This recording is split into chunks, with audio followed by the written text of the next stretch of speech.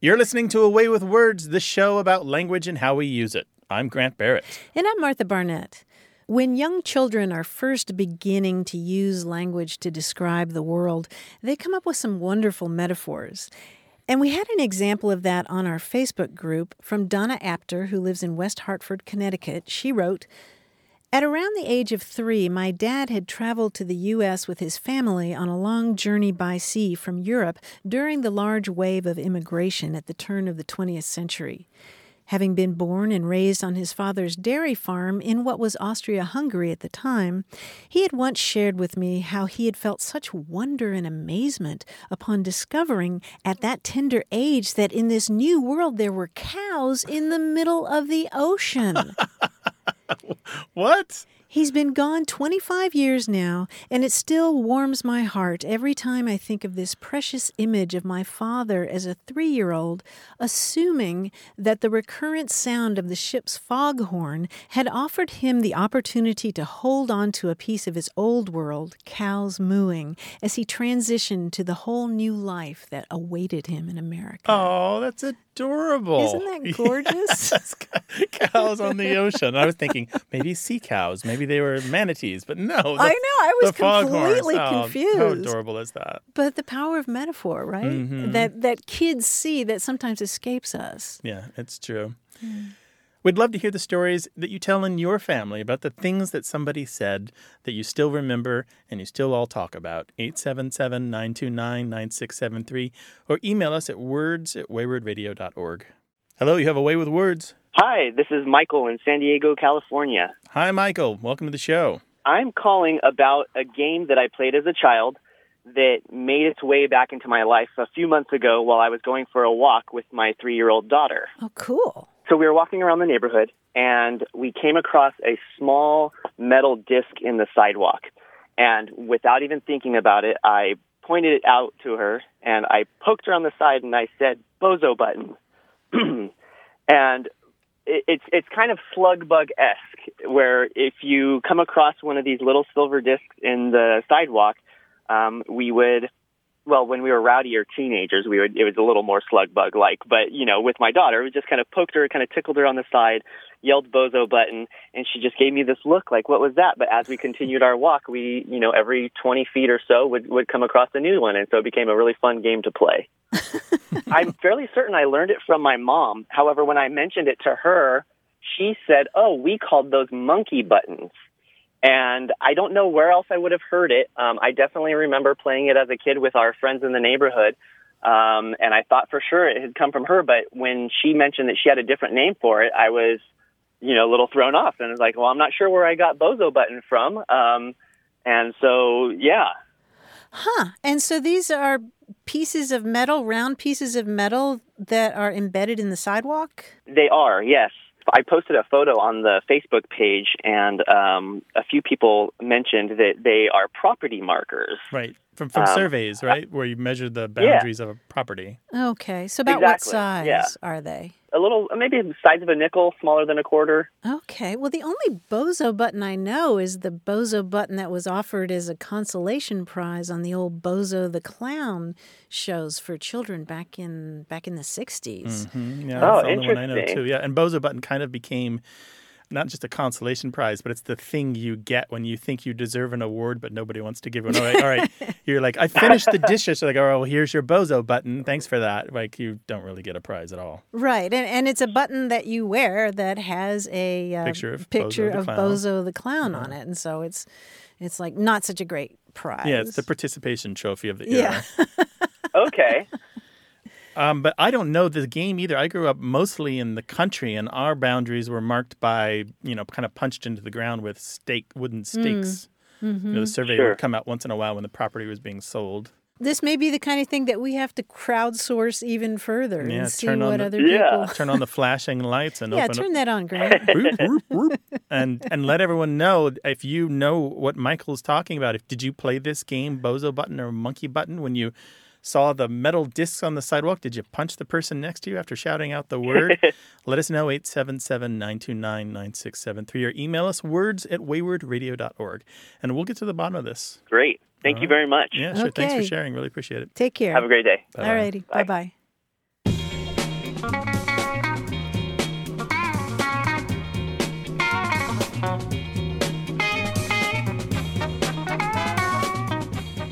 across a useful Japanese word, betsubara.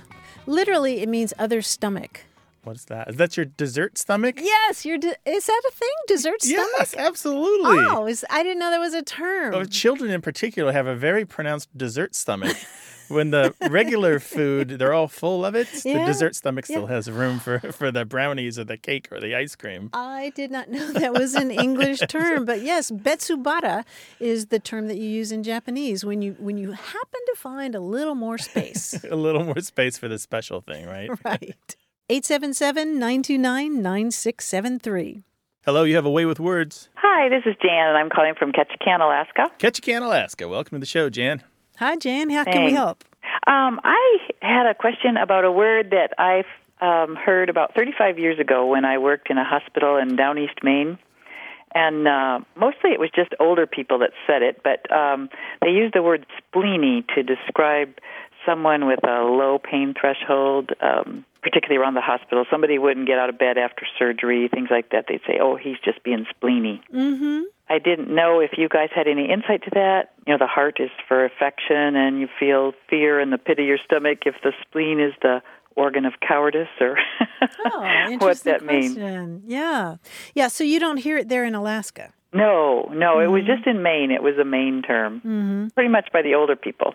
Uh-huh. Spleeny, S-P-L-E-E-N-Y, spleeny? I have no idea how they spell it. I never saw it written. Okay. Uh-huh. Yeah, so it's that organ that's a blood filter, basically. And the term spleeny, meaning hypochondriacal or complaining or fussy or malingering, squeamish, that kind of thing. You do hear that particularly in the Northeast, particularly New England. Or down east if you're in Alaska. Yeah, or down east Maine, yeah.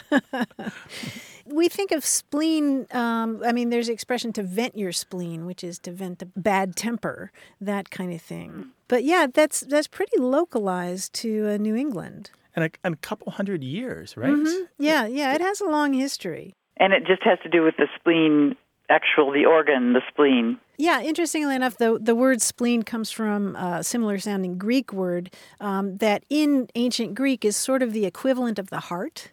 You know, the metaphorical equivalent of the heart. And so if you're well-spleened, then it means that you're good-hearted or compassionate. Well, that's interesting. I love that you hung on to it for 35 years. Okay, appreciate the information. Okay, bye-bye. Bye-bye. 877-929-9673. Hello, you have a way with words. Hi, Martha. How are you? This is Christopher DeMezzo. I'm calling from Rome, New York. Well, welcome, Christopher. What can we do for you? So, given that I'm from Rome, New York, which is obviously named for Rome, Italy, we have a very large Italian-American population. And so we have a few of these funny words that are not quite Italian, but they're not quite American, and they're somewhere in the middle. And one of those words is mapine. It describes a dishcloth. And so everybody in Rome, they have a mapine drawer. They have, a pile of mapines stacked out on their counters. It's always been an interesting and fascinating word to me, knowing that there's no real Italian meaning to it or no real American meaning to it. Mapine, can you spell that? We usually go with M-A-P-P-I-N-E. Okay, yeah, that sounds right. It turns out that the word mapina, M-A-P-P-I-N-A, means dish towel or dishcloth or cloth or rag in a couple of different dialects spoken in Italy. So in the Really? Yeah, in the Piedmont region and the Neapolitan region for sure, and possibly a couple of others. Oh, wow. Well, I guess that would certainly give some claim to the word in our little corner of Rome, New York. Mm-hmm. Yeah, and there's of course the plural pronunciation, but there's also a thing that has happened to Italian words in the mouths of Italian Americans, where a lot of times that final syllable or that final vowel disappears through a process called lenition.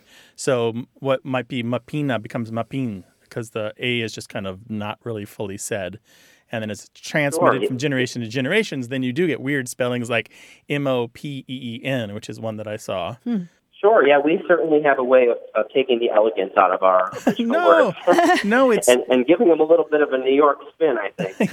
it's a continuation of the heritage, at least. You get lots of points for continuing some of those old words, right? Absolutely. Yeah, there's quite a few of these. Do you say guguts to refer to kind of summer squash? Yep, we say cagoots for for somebody that's maybe acting a little goofy. Oh yeah, so it's used for zucchini or summer squash, but it does have the other meaning as well. But I want to go back to mapin for dish towel. That also has another meaning. It refers to somebody who is either filthy or disreputable or spineless. If you think like of the limpness or the filthiness of a dishcloth after it's been used a while, that can also be figuratively applied to a person. Wow, how about that? Love it. I love it all. It's very good. Thank you for sharing this with us. And do call us again sometime if something else occurs to you, all right? Sure, thanks for taking the time. Yeah, sure. Take Okay, care. thanks. Bye-bye. Bye-bye. Well, we love those linguistic heirlooms, and we'd love to talk with you about the ones handed down in your family. So give us a call, 877-929-9673. Send your stories in email to words@waywardradio.org and find us on Twitter @Wayward.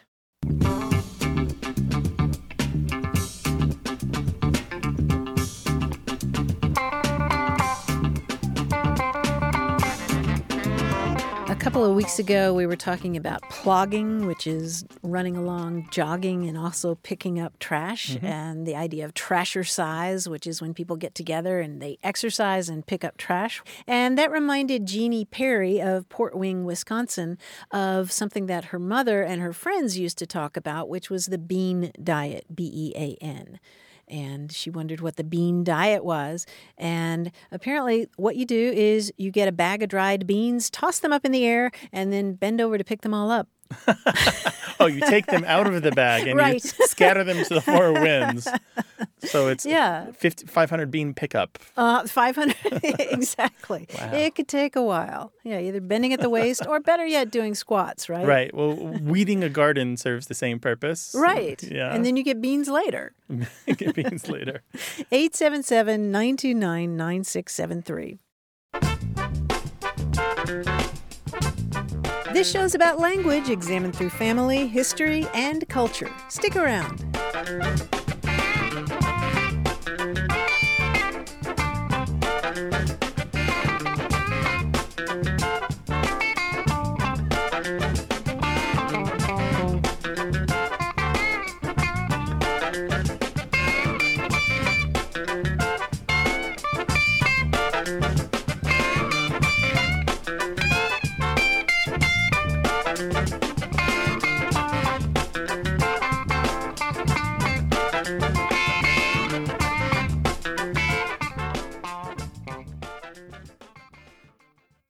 You're listening to A Way with Words, the show about language and how we use it. I'm Martha Barnett. And I'm Grant Barrett, and we're joined by our quiz guy, John Chinesky. Hi, John. Hey, Grant. Hey, Martha. Hi, John. Hey, guess what? You know what? Award season is here.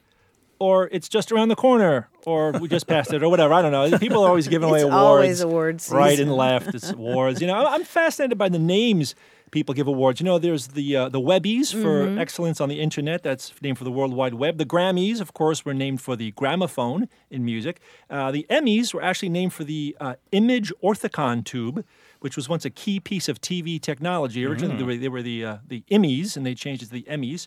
Now, let's give out a few awards of our own. Why not? Here we go.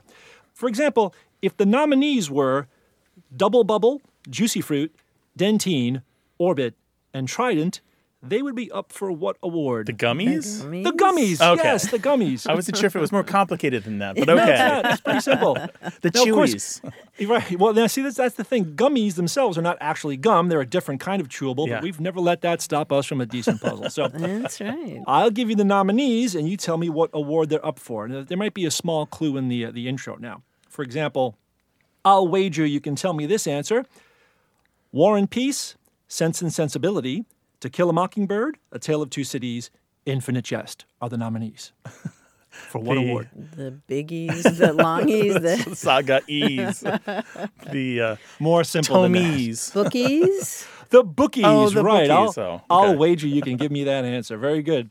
Put on your sexiest lingerie and tell me. The nominees are Danson, Nugent, Koppel, Turner, and Kennedy. The teddies. Teddies. Teddies. Very nice. You'll get a charge out of this one. The nominees are Ted Williams, Babe Ruth, Hank Aaron, Ty Cobb, and Rod Carew. The baddies? Let's stretch it out a little bit. The batteries. Batteries? Oh, the Batteries. Batteries. It's the batteries. I think that's my longest one there, yeah. That's good. Okay, now, hop to it. Here we go. The nominees are ice cream, traffic, pine, nose, and retinol. Conies. The conies, yes. Oh, good one, Grant. Hop to it is because a coney is a rabbit. Right. Of course. Yeah. Now, with every precinct heard from, the nominees are Dracula, Fleet, Dooku, Chocula, and Von Zeppelin. Counties. The counties, yes. Let me tell you, it's a magical night. The nominees are Scarborough, Lilith, Vanity, Fantasia, and Renaissance. The fairies. The fairies, yes. Well, we've reached that age. The nominees are Knox, Benning, Wayne, Sumter, and Bragg. The 40s? The 40s, yes. What's this all about, eh? Fuji, Shasta, Everest, Etna, and Pinatubo. The Mounties. The Mounties, yes. Finally, this is just making me thirsty. The nominees are Silk, Ice, Riverstones, Marble, Baby's Bottom. Babies, bum, The something. smoothies? The smoothies, yes. Well done. Bring Well back done to you guys, more. too. Thanks, John. Really appreciate it. We'll do another quiz next week. Yeah? Talk to you then. All right, bye. And we want to talk to you, so call us with your language questions and stories. 877-929-9673, or send them to us in email. That address is words@waywardradio.org, or hit us up on Twitter @Wayward. Hello, you have a way with words. Hi, this is Emily. I'm calling from San Diego. Hey, Emily, what's going on? What's up? So my friend got a cat recently, and I've been kind of vicariously living through him because it's really his first cat. And so he sent me a picture the other day of the cat, and he had left his tongue stuck out, like after washing himself. Sometimes they forget to put it away, and it's really goofy. And I was like, oh, my God, that's his first blep. And he's like, what? I was like, you haven't heard of blep? Bleps are the internet name for when a cat, usually it kind of counts with dogs, they do it all the time, leaves their tongue out, and it's just kind of the like comic book caption for this expression or action of theirs. Blep. BLEP, right? A blep. Yeah. BLEP. And it's kind of in the same family. The more like commonly known one is a boop. Whether you touch an animal's nose and you go boop, or they touch something else with their nose, I feel like that has started. Yeah. I've seen it more in the real world.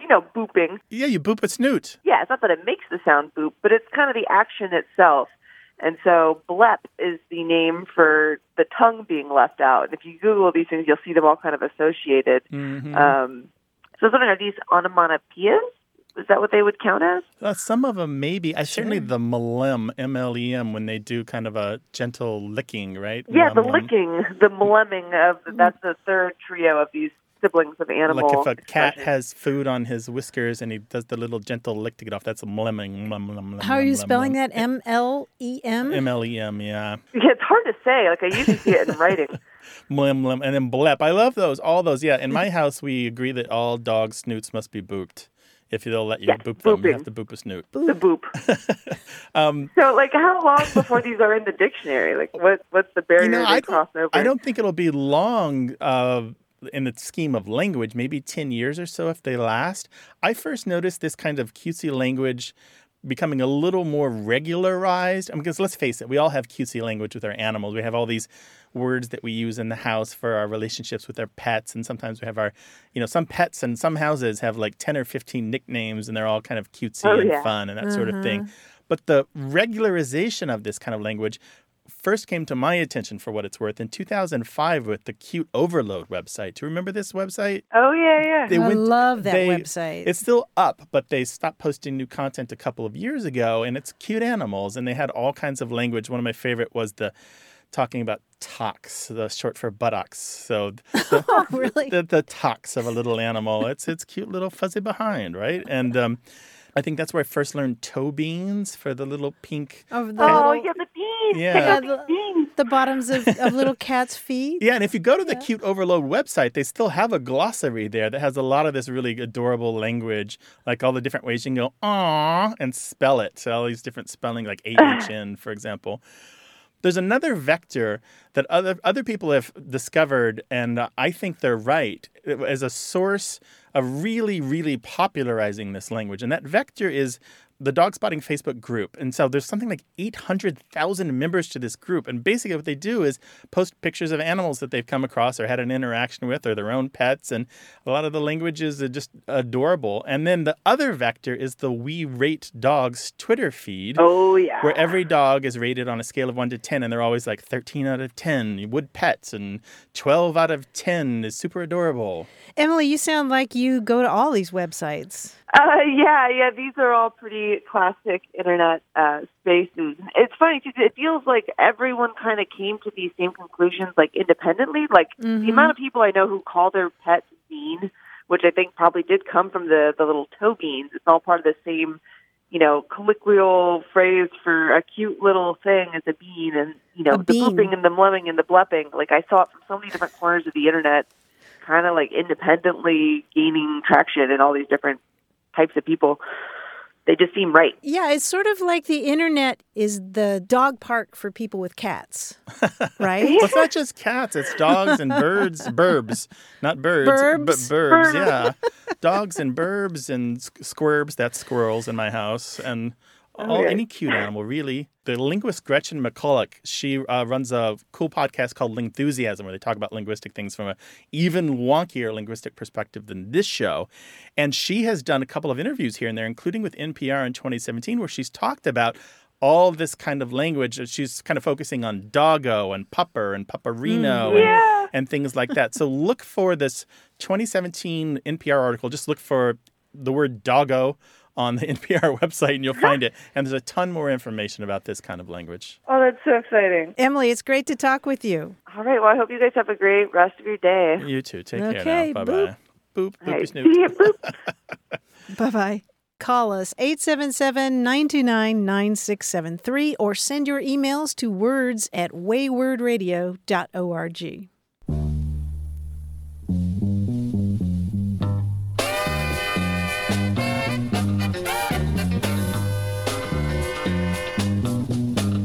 We asked a while back for the term you could use when your favorite restaurant closes. It's so disappointing, right? And we heard from Kelly Fleury, who suggested the word melancholy. Melancholy. I'm feeling melancholy. It just closed. We had dinner plans to go to that place. Yeah, and that is the worst when you don't know that it's closed. Yes. And of course it's still going to be open. So why would you check? Right. And why would you call in advance? And you've talked it up to your out-of-town guest, and there you all are. Yeah, you've planned your week around going to this restaurant. And you pull up and it looks like it's about to be bulldozed. 877-929-9673. Hello, welcome to Away with Words. Hello, this is Jason from Evansville, Indiana. Hi, Jason. Welcome to the program. Thanks. What's going on there? I was calling about something I see. I work at an architecture firm, and when I'm out in the field, I see temporary heaters on job sites, and they refer to them as salamander heaters. And I looked it up to see if it was like a brand name type of thing that's just being used generally, but I didn't really find anything on that, and I wondered why they were referred to as salamanders. Salamander heaters, these are small devices, appliances that give off heat? Usually they're bigger, kind of like a torpedo heater. They run off of propane, and they'll heat like a job site for temporary heat during cold months when they're building a building and it doesn't have a full heating system yet. So what are we talking, like as big as a oil barrel or smaller? For bigger jobs, yeah. If it's more like a residential project, they might be kind of the size of a small trash can, kind of turned on its side, and then they have an element in the middle. They make a lot of noise, too, kind of like they have a fan or something. Gotcha. Right. There is so much cool history behind this word, Jason, because in ancient lore, a salamander was this mythical beast that could live in fire. It actually thrived in fire. It loved being in fire, and it could put fires out if it wanted to. And this is a really, really old word. And then the word from Greek and Latin came into English and got applied to all kinds of things that have to do with heat. You'll see salamander ovens in kitchens, like when you go and get a slice of pizza heated up, a lot of times those ovens are called salamander ovens.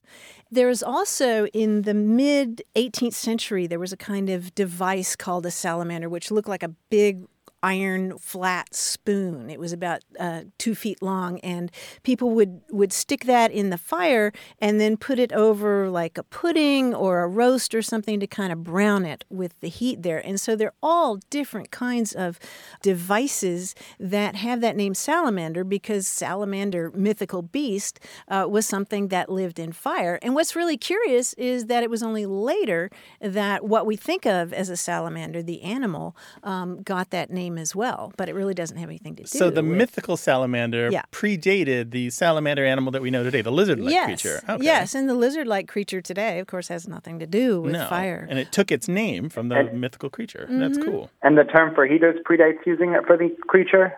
It depends, because there's so many different kind of heaters that have been called salamander. There's these little braziers that have hot coals in them. There's the different parts of blacksmithy furnaces have sometimes been called salamanders, including the lumps of metal, waste metal that are inside. Asbestos itself has been called a salamander. Fire-eating jugglers have been called salamanders.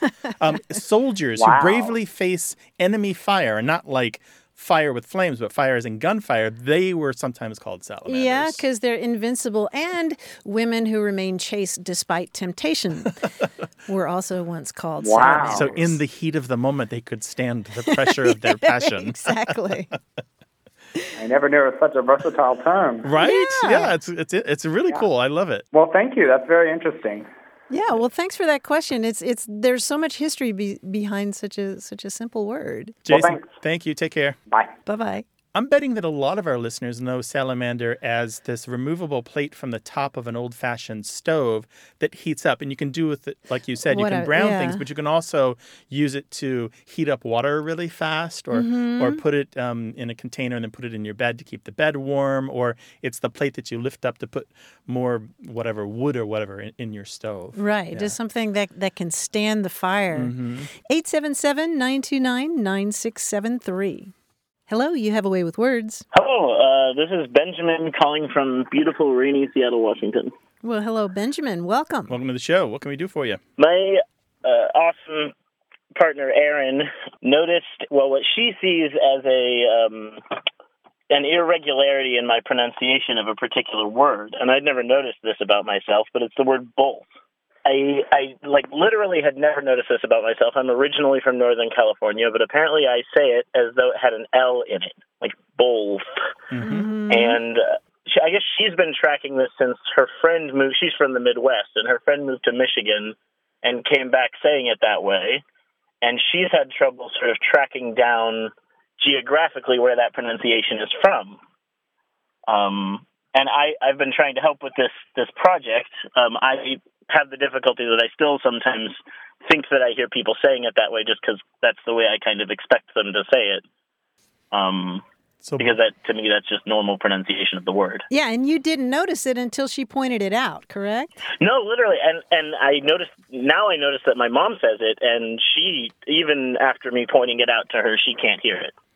Oh, really? Yeah, that's very typical. A lot of things that we do with our speech, we just don't know it. Partly it comes from an awareness of how the word is written, and we feel like we're properly representing the written language. Right, yeah. So it's interesting that you and your mother both say it, and you're from Northern California. There's not a strong regionality to this. It does approximately appear to be a little more common in the Northeast, not all the way up in New England, but a little south of there. You do find it scattered throughout the country. And the reason that I know this is, besides a study that was done by the linguist Brian Gick, I also have had a survey up about this pronunciation since 2010. And so we have collected 8 years of data. 2,300 people have replied to our survey about both with an L versus both without the L sound to it. And by far and away, most people think that they say both without an L sound. But as we just discovered, self-reported data can be wrong. 10% of people or so do admit that they say it with an L sound. Another 1% say they say it more than one way. And then, and like I said, you can find people who say this everywhere. What's happening is something with the tongue is a little different. So you can try it. Make an O sound. Then you'll feel your tongue at the bottom of your mouth. So O, right? Your tongue is kind of resting between your lower teeth. The tip is probably touching your bottom teeth. Now say bowl, B-O-W-L, and hold the sound, bowl. And your tongue is up a little bit, kind of exaggerate it. And so the tip of your tongue now is probably up and away from the bottom of your teeth, from your bottom teeth, just kind of hovering there in the middle of your mouth, giving you the shape of that L sound. So bowl, right, versus bow. You can hear the difference there. So it's your tongue on the way to touching your top teeth to make that th sound, that unvoiced TH, is stopping in the middle of your mouth for a moment while the voice is still happening and creating that L sound there. So it's a natural physical thing that is happening in your mouth because your tongue is moving a little early before the voicing of the previous vowel has stopped. Huh.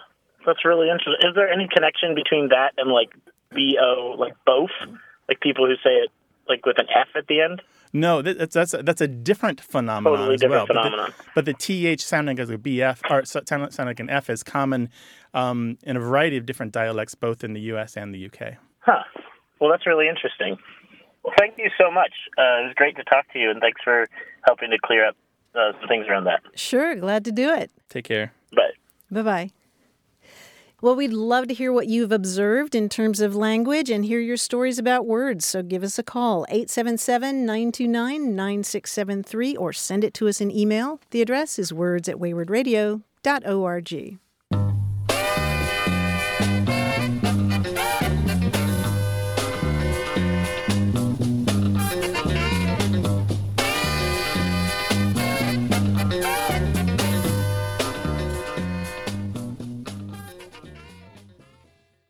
You're listening to Away with Words, the show about language and how we use it. I'm Grant Barrett. And I'm Martha Barnett. At the Literary Festival and Writers Conference in San Miguel de Allende this year, I heard a luminous reading by the poet Sandra Cisneros, who's a Mexican-American writer, and I gathered up a bunch of her books and brought them home with me, and I've been reading a lot of her poetry, and I wanted to share a poem with you. It's about peaches, and is called Peaches, 6 in a Tin Bowl, Sarajevo. If peaches had arms, surely they would hold one another in their peach sleep. And if peaches had feet, it is sure they would nudge one another with their soft, peachy feet. And if peaches could, they would sleep with their dimpled head on the others, each to each, like you and me, and sleep and sleep. And that's it. And one of the things I love about this poem is that she does so much with a bowl of fruit, just like William Carlos Williams and the plums. And the other thing that I love about it is that it makes me smile, literally. It has all those E sounds like peaches and me and sleep and feet. And I can't help but smile when I read it. You think that the E sound is stretching your face into a smile? And yes. I try to continue on with the real smile. Yes, it's not an easy poem to read, but when I finish, my cheeks are sore. Interesting. As brief as it is. Yeah. Sandra Cisneros, and it's called again? It's called Peaches, 6 in a Tin Bowl, Sarajevo, and it's from the collection My Wicked, Wicked Ways by Sandra Cisneros, published by Vintage Books and used with the author's permission. All rights reserved. Thank you, Martha. That was wonderful. If you've got a poem you'd like to share, give us a call, 877-929-9673, or email us words@waywardradio.org. Hello, you have A Way with Words. Hey, gang. This is Eben Atwater, and I'm from Lummi Bay, Washington. Hi, Evan. Welcome to the show. What's going on? Hey, thanks very much. What got me calling you is an interesting thing. My wife and I have a food blog, and we were researching a recipe. It was for a Norwegian sugar cookie. And the recipe was apparently European, and it called for castor sugar. Now, Monica didn't know what that was. I do. I've heard of it before. But she asked me, why do they call it castor sugar? And I had to admit I had not a clue. And I looked it up, and I found both iterations of castor sugar and castor sugar, and even a reference to a sugar castor that was a fancy little, shaker, I guess. But it really didn't lead me at all to where that came from and why. To me, castor is like castor oil. And so that was a funky iteration for me. I was really thrown for a loop as to where that came from. So CASTOR or CASTER? Yeah, the first one was the one that we saw most, and you still see that castor sugar. Over here, it's called baker's sugar. It's just real fine. Mm-hmm. But there were some, and we found recipes, too, that would call it castor, CASTOR. Mm-hmm. Mm-hmm. So this kind of sugar is not as fine as powdered sugar, but it's more fine than regular granulated sugar. Is that right? Yeah, exactly. And that's what, like, for this recipe, it's perfect because you get, it's a little thin sugar cookie that you put in a cute little metal form, and you do them that way and then fill them full of good things. And so you need a finer sugar to do it right. That's where the castor came in. I see. Makes it a little more light and fluffy or something like that? Actually, a little bit more cookie-like. They come out almost crisp. Oh, nice. I see. Yeah, and then you put what we do is put like fresh berries and creme fraiche in there. Oh, my goodness. Yeah. They're pretty good. Well, you were getting very close to the origin of this term castor sugar because it does have to do with a castor, which is a little container for sugar that has little holes on top that are especially used for sprinkling sugar or pepper or something like that. It's called a castor. You're casting it, just like you might cast seeds to the wind or you might broadcast a radio show, right? Right, exactly. It has to do with tossing your sugar, basically. And so it's sugar that comes out of something with holes that size. Interesting. Yeah. So I wonder if they had salt casters at the same time. Good question. I don't know. That's a good question. So do you want our address so you can send us some cookies? Hey, we will definitely hook you up on that. But hey, let me ask though, where would the castor come from? Castor, like castor oil, has to do, I think, with castor beans. I think the word castor in Latin means beaver, and I'm not... Do you know the connection, Greg? No, the spelling for this particular device to shake the sugar is just simply a variant of the agentive suffix. You can use ER or OR, kind of like advisor or advisor. They both mean one who does something or a thing that does something. So in this case, it is a thing that casts. Right. So it has nothing to do with the nasty tasting oil. Right. Okay. That is so cool. That makes perfect sense. Yeah, don't mix those up. I once as a kid thought that corn syrup was the same thing as corn oil, and I made some divinity and gave it to my dad and said, I know it's brown and not white, but it's really good. And he tasted it, and he had to run outside and wash his mouth out with a hose. I'm not kidding. So I never And she did. hasn't cooked again. Pretty much. That's pretty much the story. But I do want to read your food blog. So what's the address? Oh, it's okay. It's gonna sound dorky. It's Urban Monique. So URBANMONIQUE.com. And it's because I'm Eben, and my nickname, my friends call me Urban. Okay. And Monica gets called Monique, so Herb and Monique. Gotcha. Oh, that's nice. I thought it was sharp, and everybody else just kind of nods their head and says, "Okay." It's different. Well, we're going to go to urbanmonique.com and find those cookie recipes. Yeah. Evan, thank you for the question memorable. and thanks for sharing, all right? Oh, you bet. Thanks, guys. That was wonderful. Take care. Take care, Evan. Bye-bye. And the other thing which I've learned, powdered sugar is different from castor sugar because it has a little bit of something else in it to stop it from clotting. What? A little bit of cornstarch. Is that right? Yeah, people don't realize that. But yeah, there's just a realize little bit of that. cornstarch in powdered sugar. Otherwise, it'd be a clumpy mess. I did not realize that. Who knew? Ooh. So I wonder which has more calories. Who cares? Who cares? Off to eat the castor cookies. We will be watching for those cookies in the mail. You can contact us by sending your email to words@waywardradio.org or call us 877-929-9673.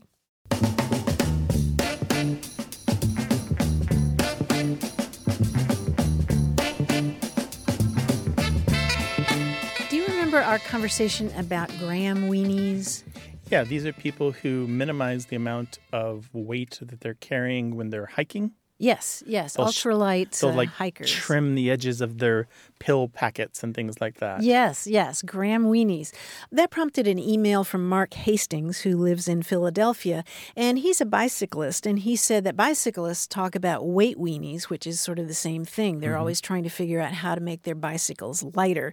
The main way to do that is to somehow make your wheels lighter, and so you can find whole discussion boards talking about being a weight weenie. But the other cool terms that he shared with me, which I found really fascinating, were sticky bottle. Do you know the term sticky bottle in bicycle racing? I don't. What is that? You're not supposed to do this, but when a crew will be riding alongside its bicyclists, they can reach out from the car and work on the bike or help them a little bit. While you're still in motion. Yeah. So here they are driving along next to the bicyclists, and they'll hand off, say, a water bottle, but they'll take a while to hand off the water bottle. Oh, so they're holding him steady. Yeah. Well, they'll pull him along. Oh, that's cheating. Yeah, that's called a sticky bottle. And there's also something called the magic spanner, a spanner being a wrench that you would use to make a little adjustment. You can take your time making an adjustment as the bicyclist is moving along and just kind of help them along. You're not supposed to do this,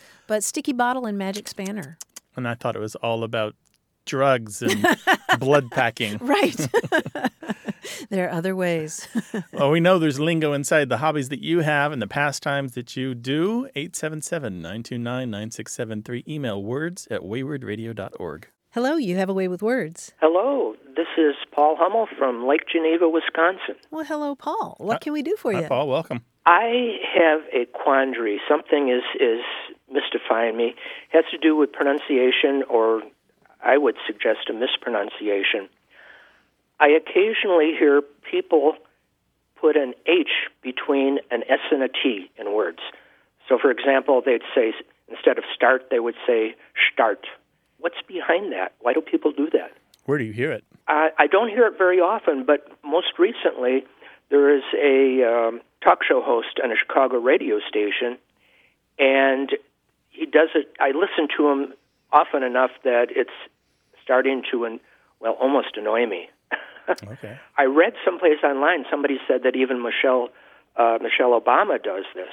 Yeah. I don't hear it often, but I just occasionally hear it.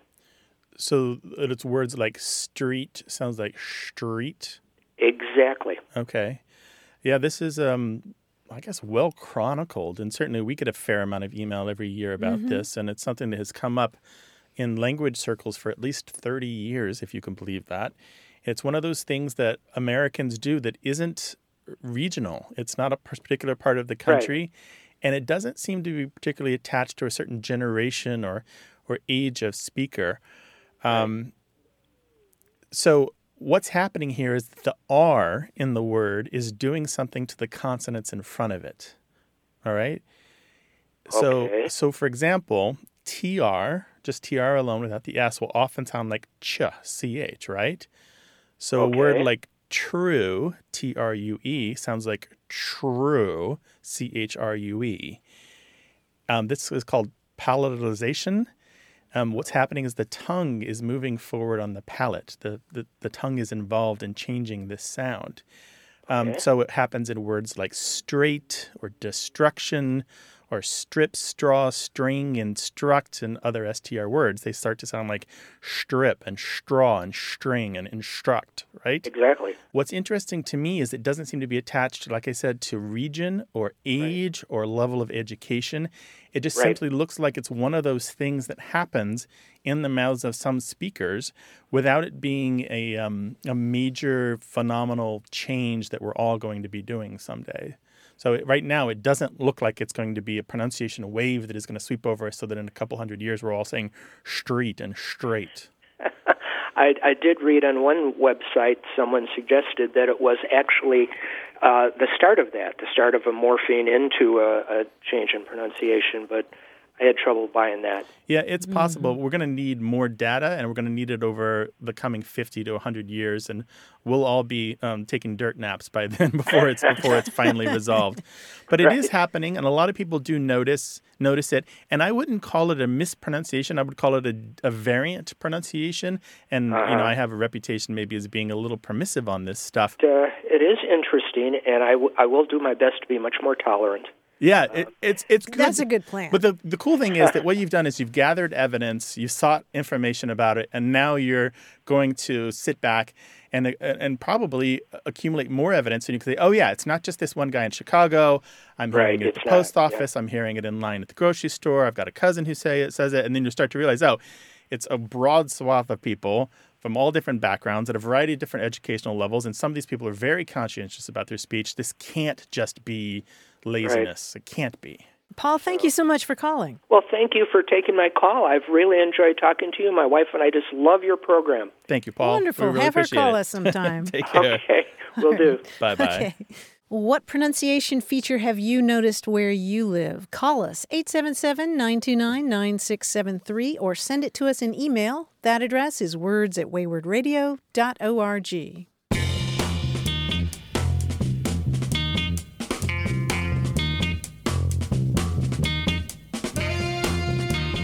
We've talked before on the show about misunderstanding song lyrics, and we heard from Sandy Cohen of New York City, who wrote to say that she had a similar problem with a phrase in the song Ladies Who Lunch from the Broadway show Company, the Stephen Sondheim show. The lyrics go, another long, exhausting day, another $1,000, a matinee, a Pinter play, perhaps a piece of Mahler's. I'll drink to that and one for Mahler. And she didn't know of the Austrian composer Gustav Mahler, so she thought Mahler was some baker who made terrific cakes. And so a piece of Mahler would have been, a piece of Mahler's. Yeah, yeah. But she was heartened to learn that somebody else had that same misunderstanding, and that was Elaine Stritch, the actor who memorably sang that song on Broadway. In her one-woman show years later, she said that she had that same misunderstanding. Before she did the role or while she was performing it? I think while she was performing it. That's interesting. It just kind of becomes a batch of sounds, right? Yeah, and you just kind of assume. And that's wonderful. A piece of Mahler's. Mondegreens, that's the word for those, yes. right? Mondegreens. Yes. Where we misunderstand a phrase as something else that kind of makes some sense. Right, like, excuse me while I kiss this guy. The classic one. Yes. 877-929-9673. Hello, you have a way with words. Hi, how are you? This is Tammy. I'm calling from Jacksonville, Florida, actually. Hi, Tammy. Welcome to the show. Hey, Tammy. What's going on? My sister contacted me a while back about this and talking about a way with words, I guess. Uh-huh. And her father, technically my stepfather, he was a World War II vet, actually. And he used to tell a lot of funny stories. And he would always talk about how somebody would end up in the hoosegow. And at that time, I was fairly young, and I didn't really know what that was, and, of course, over time. But he would always it was just a funny word to me, and he would say, oh, every time we got shore leave, old Bill, he would end up in the hoosegow or, something like that. He always had a lot of funny stories to tell, so. Uh-huh. So what is a hoosegow? So a hoosegow is, I guess, the same as ending up in the jail. Mm-hmm. So I guess on the ship, he was stationed on a battleship, and I guess they had the brig on the battleship. They had the brig there at the jail for the sailors. Mm-hmm. But I guess when you're on shore, it's in the hoosegow. Yeah. So you didn't want to end up there. So your question is, what kind of word is hoosegow? Where'd that come from? Yeah, sort of. What is the origin of that? I don't know. Mm-hmm. Well, it's a very interesting origin because it goes back to a Spanish word that means to judge. Juzgar means to judge in Spanish, and the word for a court in Spanish is juzgado, and in Mexican Spanish it sounds like juzgao. And so it's a word that we borrowed from Spanish. Oh, okay. Well, that's interesting, yeah. Yeah. So it has a pretty long history then.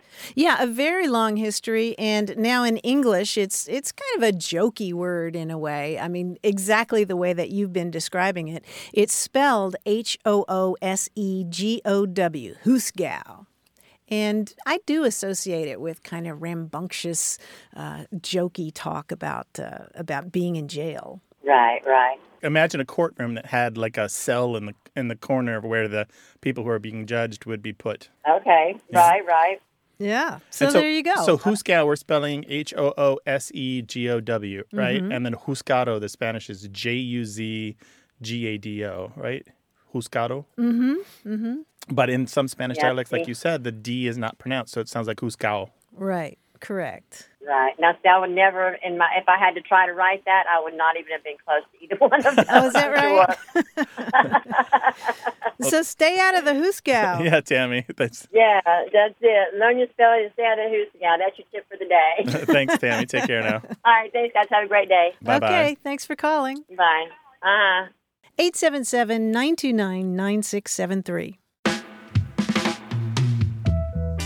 Want more Away with Words?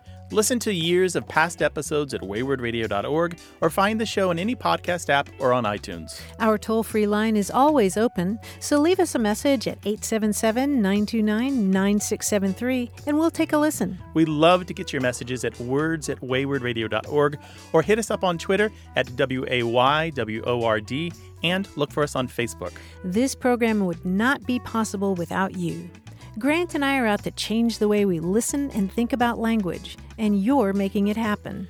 Thanks also to senior producer Stephanie Levine, director and editor Tim Felton, director Colin Tedeschi, and production assistant Emma Kelman in San Diego. In New York, we thank quiz guy John Chinesky and that master of keeping it real, Paul Ruist at Argo Studios. Away with Words is an independent production of Wayward Inc. From the Recording Arts Center at Studio West in San Diego, I'm Martha Barnett. And I'm Grant Barrett. So long. Bye-bye.